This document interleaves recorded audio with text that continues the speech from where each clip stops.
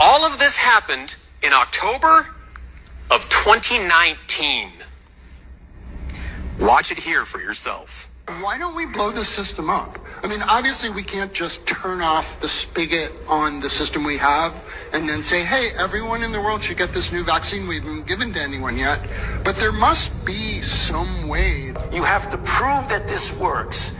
And then you've got to go through all of the clinical trials, phase 1s, phase 2s, phase 3, and then show that this particular product is going to be good over a period of years.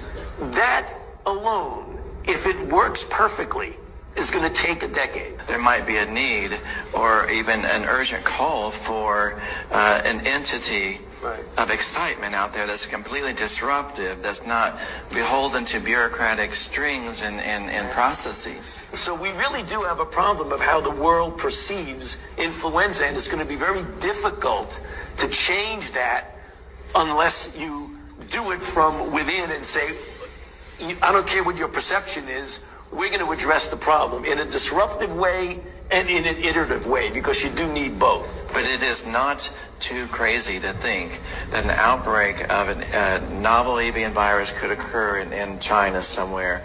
We could get the RNA sequence from that, beam it to a number of regional centers, if not local, if not even in your home at some point, and print those vaccines on a patch and self-administer. It's hard to misinterpret what's being said here. They're essentially outlining the pandemic. Everything we've seen from the last year and a half described right here in this video before it happened.